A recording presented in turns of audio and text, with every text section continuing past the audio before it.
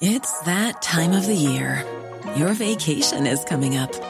You can already hear the beach waves, feel the warm breeze, relax, and think about work. You really, really want it all to work out while you're away. Monday.com gives you and the team that peace of mind. When all work is on one platform and everyone's in sync, things just flow. Wherever you are, tap the banner to go to Monday.com.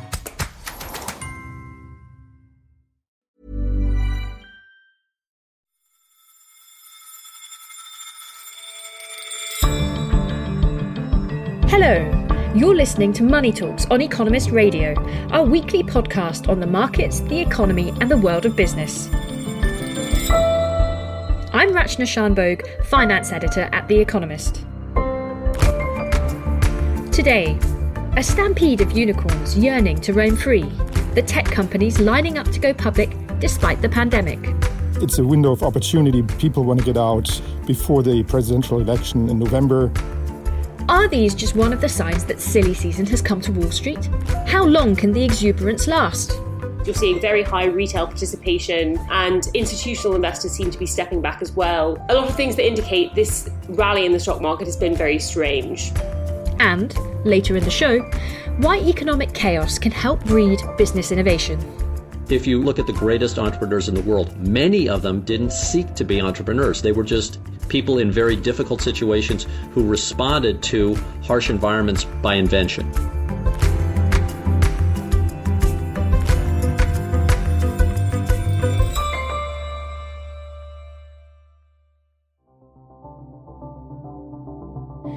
First, America's stock markets are flying high. Share prices have risen by more than 40% from their trough in March. And gains for Amazon, Alphabet and Microsoft are helping push the S&P 500 index of big firms ever closer to achieving an all-time high. On Monday, the tech-heavy Nasdaq index broke its own recent record again. And after months of quiet on the IPO front, dozens of tech firms are lining up to go public.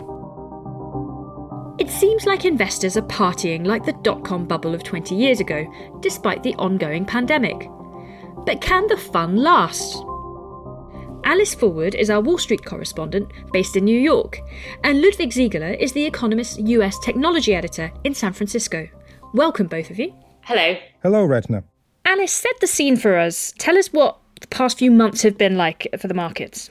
So in the first few months of the year, you obviously had the market start to grapple with the impact of the COVID-19 pandemic. The S&P 500 fell by almost a third in value. And then towards the end of March, it started to turn around and it has been on this tear higher over the months since and is now basically back where it started at the beginning of 2020.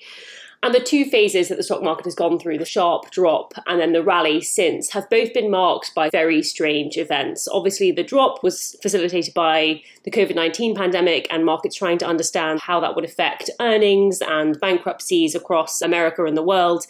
But this second phase has been marked by stranger events in another way. You're seeing a lot of companies rush to either issue securities or issue new shares. You're seeing very high retail participation and institutional investors seem to be stepping back as well. A lot of things that indicate this rally in the stock market has been very strange. Now, Ludwig, you've been looking at the tech aspect of this in particular. Does the IPO scene remind you of the bonanza of the 1990s? Yeah, it feels a bit like partying in 99 when I already was here in Silicon Valley.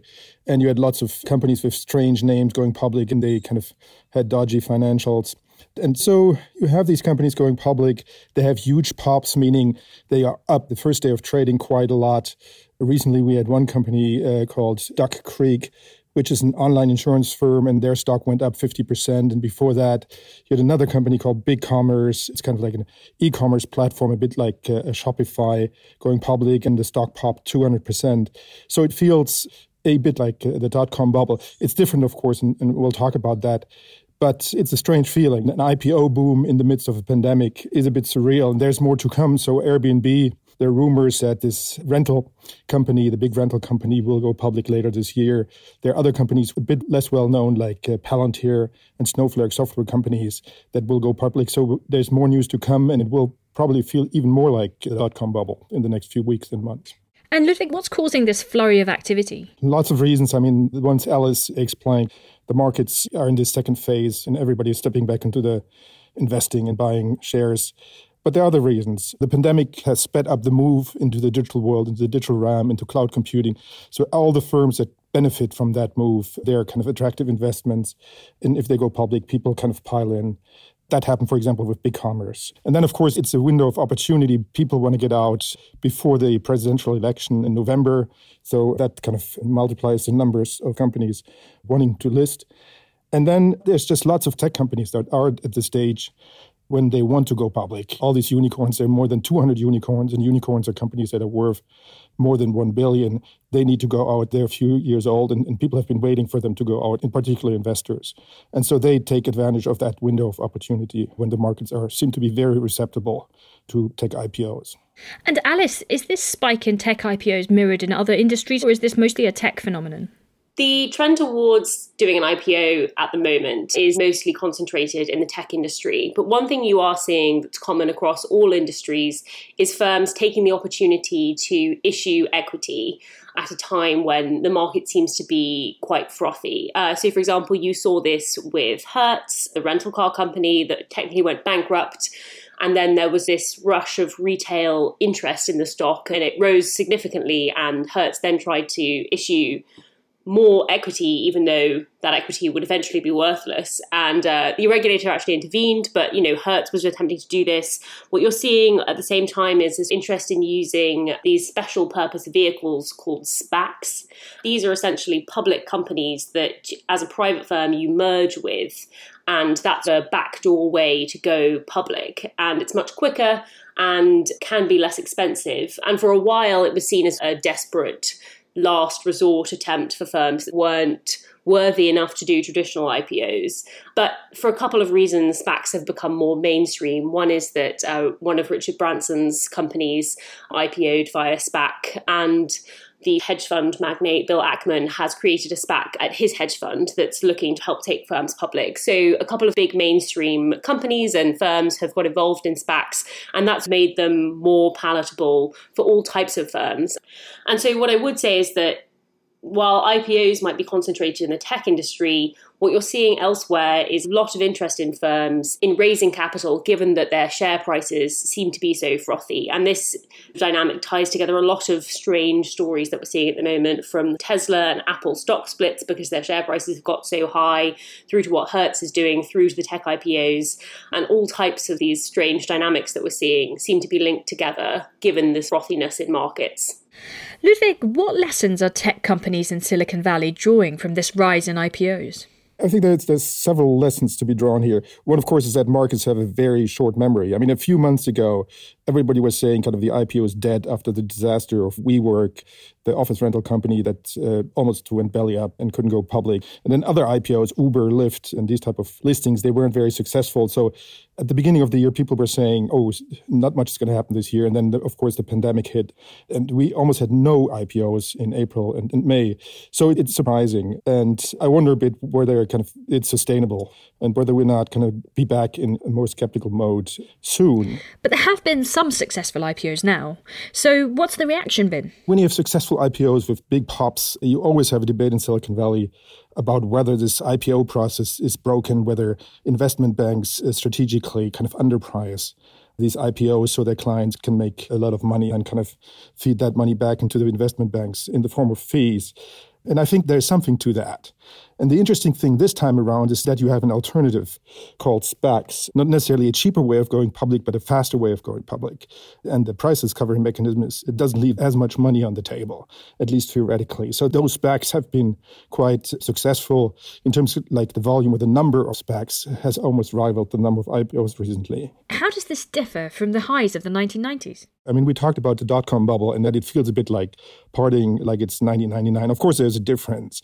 I mean, we're not talking about companies like Pets.com going public, like basically just names with no business. I mean, many of these companies have a real business. And that's kind of the lesson of the pandemic is it has sped up the move into the cloud, into the digital world. And so those companies that have benefited from the pandemic will go public and will be successful. So Snowflake, it's kind of deep tech. It's a data management platform. I mean, it's been said that software is eating the world, and that process has been sped up by the pandemic, and we see that now in the IPO market. Alice, Ludwig mentioned something about sustainability there, and I wondered what you made of that, whether the frothiness of stock prices is sustainable. And part of that, I think, depends on what's driving this exuberance. Maybe you could tell us a little bit about that. So one of the dynamics that people have pointed to as driving the rally in share prices is the actions taken by the Federal Reserve. So they intervened at the end of March to buy government bonds, and since then have extended liquidity facilities to lots of different types of financial market participants. And these actions broadly have underpinned the stock market and the value of many financial markets. And the question is, how much of the rally that's occurred since the end of March is monetary reaction to what the Fed is doing and how much is genuine optimism for the post-pandemic world. And it's impossible to untangle those two factors, but it does suggest that perhaps on the other end of the pandemic, when the Fed starts pulling back some of its intervention in markets, that perhaps you'll see a retracing or a drop back down in security values. And that's possibly one of the reasons why firms are so keen to issue during this window. As Ludwig has pointed out, it's ahead of the election, it's ahead of the sort of end of the pandemic and the end of Fed intervention. So it seems like a reasonably good time for firms to take these actions, given the frothiness that appears. But it doesn't necessarily suggest that the move in markets is sustainable. And Ludwig, what are your thoughts on sustainability? I mean, to what extent is the disconnect between tech and the broader economy worrying? Yes, I mean, there's definitely a disconnect. As I said, the software continues eating the world. These companies are doing well. And it's not just kind of the IPOs. It's the big tech companies, and their stock prices have gone through the roof. It's interesting, at the beginning of the pandemic, the mood in the Silicon Valley was rather gloomy. I mean, people were talking about a startup Armageddon, a mass death of startups, and that's kind of gone away. I mean, there have been layoffs, but the mood has changed and things are pointing up because people see, actually, the pandemic is good for tech. So we have the situation that one part of the economy is doing relatively well and the rest of the economy is doing not so well. And also in terms of jobs, I mean, that shift has massive implications. So if you compare, for instance, Amazon and Walmart, so Amazon has 275,000 employees, Walmart has 1.5 million. So as you move online, that's going to have an impact on jobs. And the question I ask myself is, to what extent is that sustainable? Kind of, yes, the move into the cloud, into the digital world was inevitable in a way. It's been sped up. But what do we do about it? What do we do about the disruptions that's causing to people's lives, to businesses? And it's worrying me. It reminds me a bit of deindustrialization. I mean, the U.S. has exported entire industries in the past decades to, in particular, China. And now we're moving entire industries into the cloud. What does that mean? What do we need to do to smooth out or soften the blow of those changes? Ludwig Siegele, Alice Forward, thank you very much. Thanks, Rachana. Thank you. And you can follow our coverage of how America Inc. is faring at economist.com. Subscribe today. For your best introductory offer, go to economist.com/podcast offer, and you can find the link in the show notes.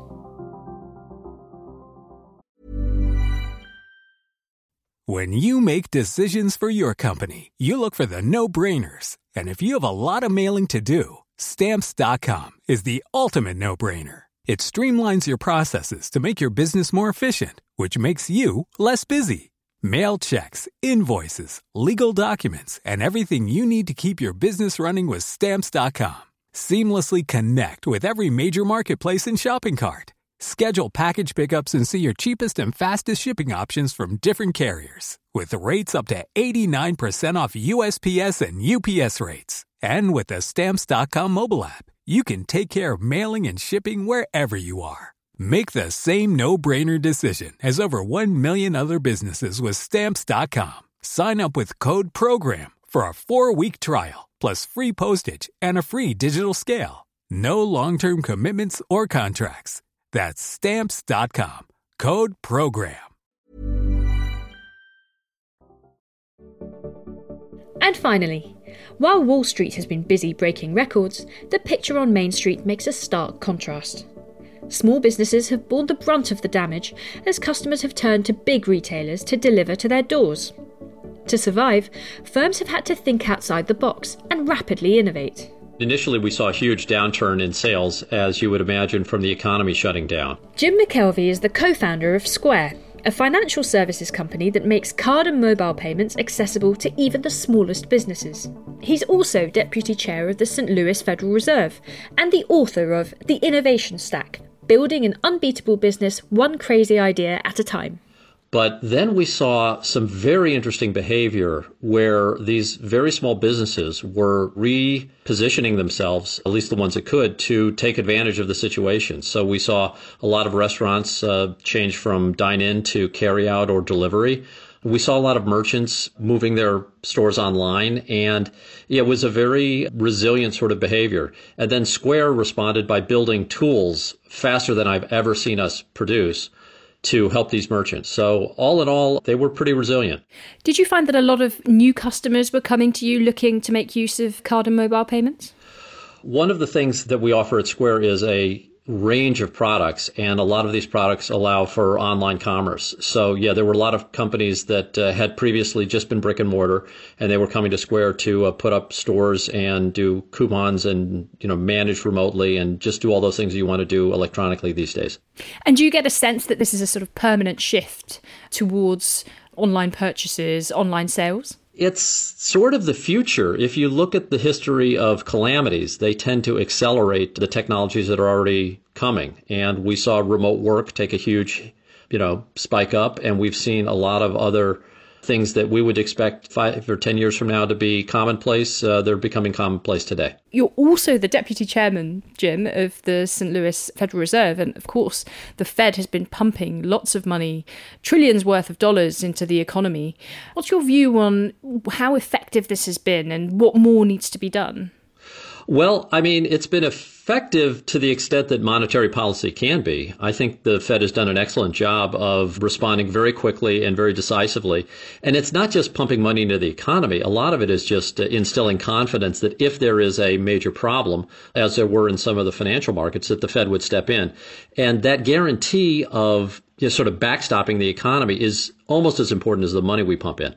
And what happens now? Lockdowns are lifting. There's still concerns that the number of cases are still rising, so there's still a lot of uncertainty out there. Do you think it falls to the Fed to continue to stand as a backstop, or should it be doing more? Is the job now that of Congress? These are all independent groups. Congress needs to do some things. The Treasury needs to do some things. The healthcare providers need to do some things. I think the executives in office need to do some things. This is a global pandemic, and we're all struggling to do what we can. The Fed has tremendous power and has been a tremendous supporter, but we can't do it alone. That sort of detour on the economy aside, I also wanted to ask you, you're a serial entrepreneur, an innovator. What happens to innovations in downturns in your experience?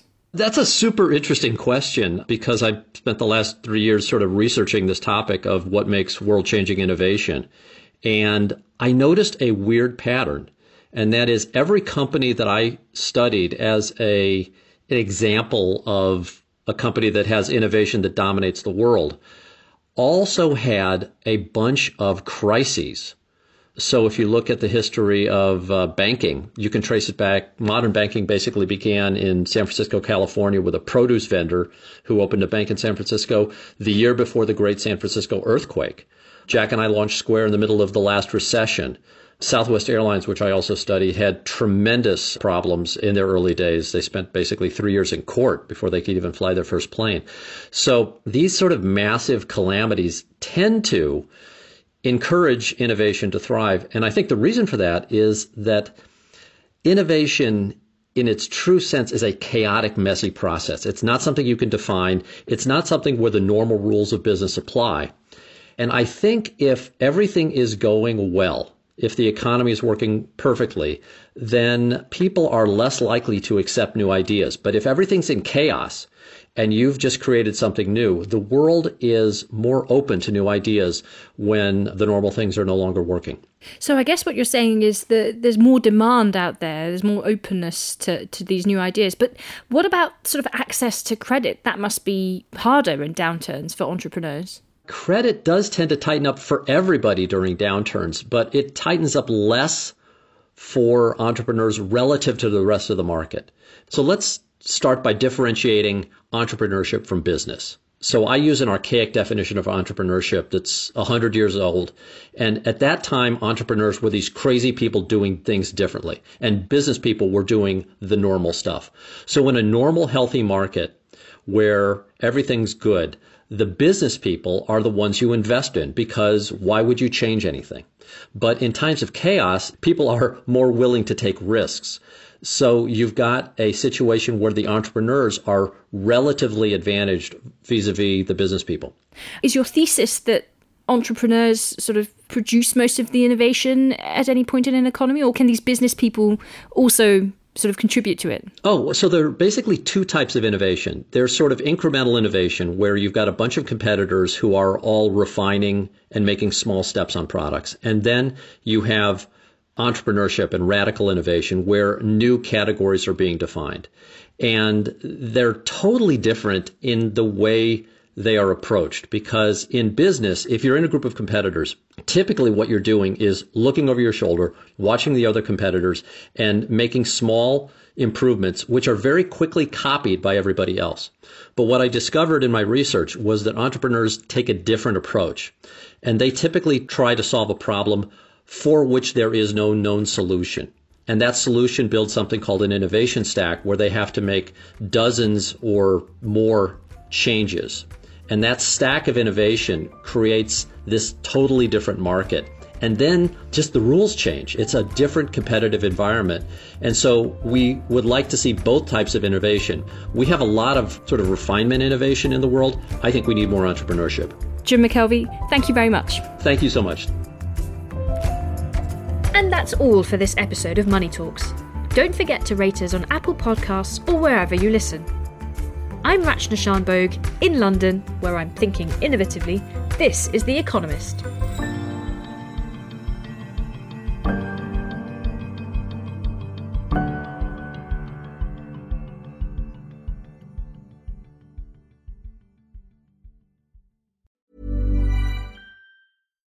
When you need mealtime inspiration, it's worth shopping Kroger, where you'll find over 30,000 mouth-watering choices that excite your inner foodie. And no matter what tasty choice you make, you'll enjoy our everyday low prices, plus extra ways to save, like digital coupons worth over $600 each week. You can also save up to $1 off per gallon at the pump with fuel points. More savings and more inspiring flavors make shopping Kroger worth it every time. Kroger, fresh for everyone. Fuel restrictions apply.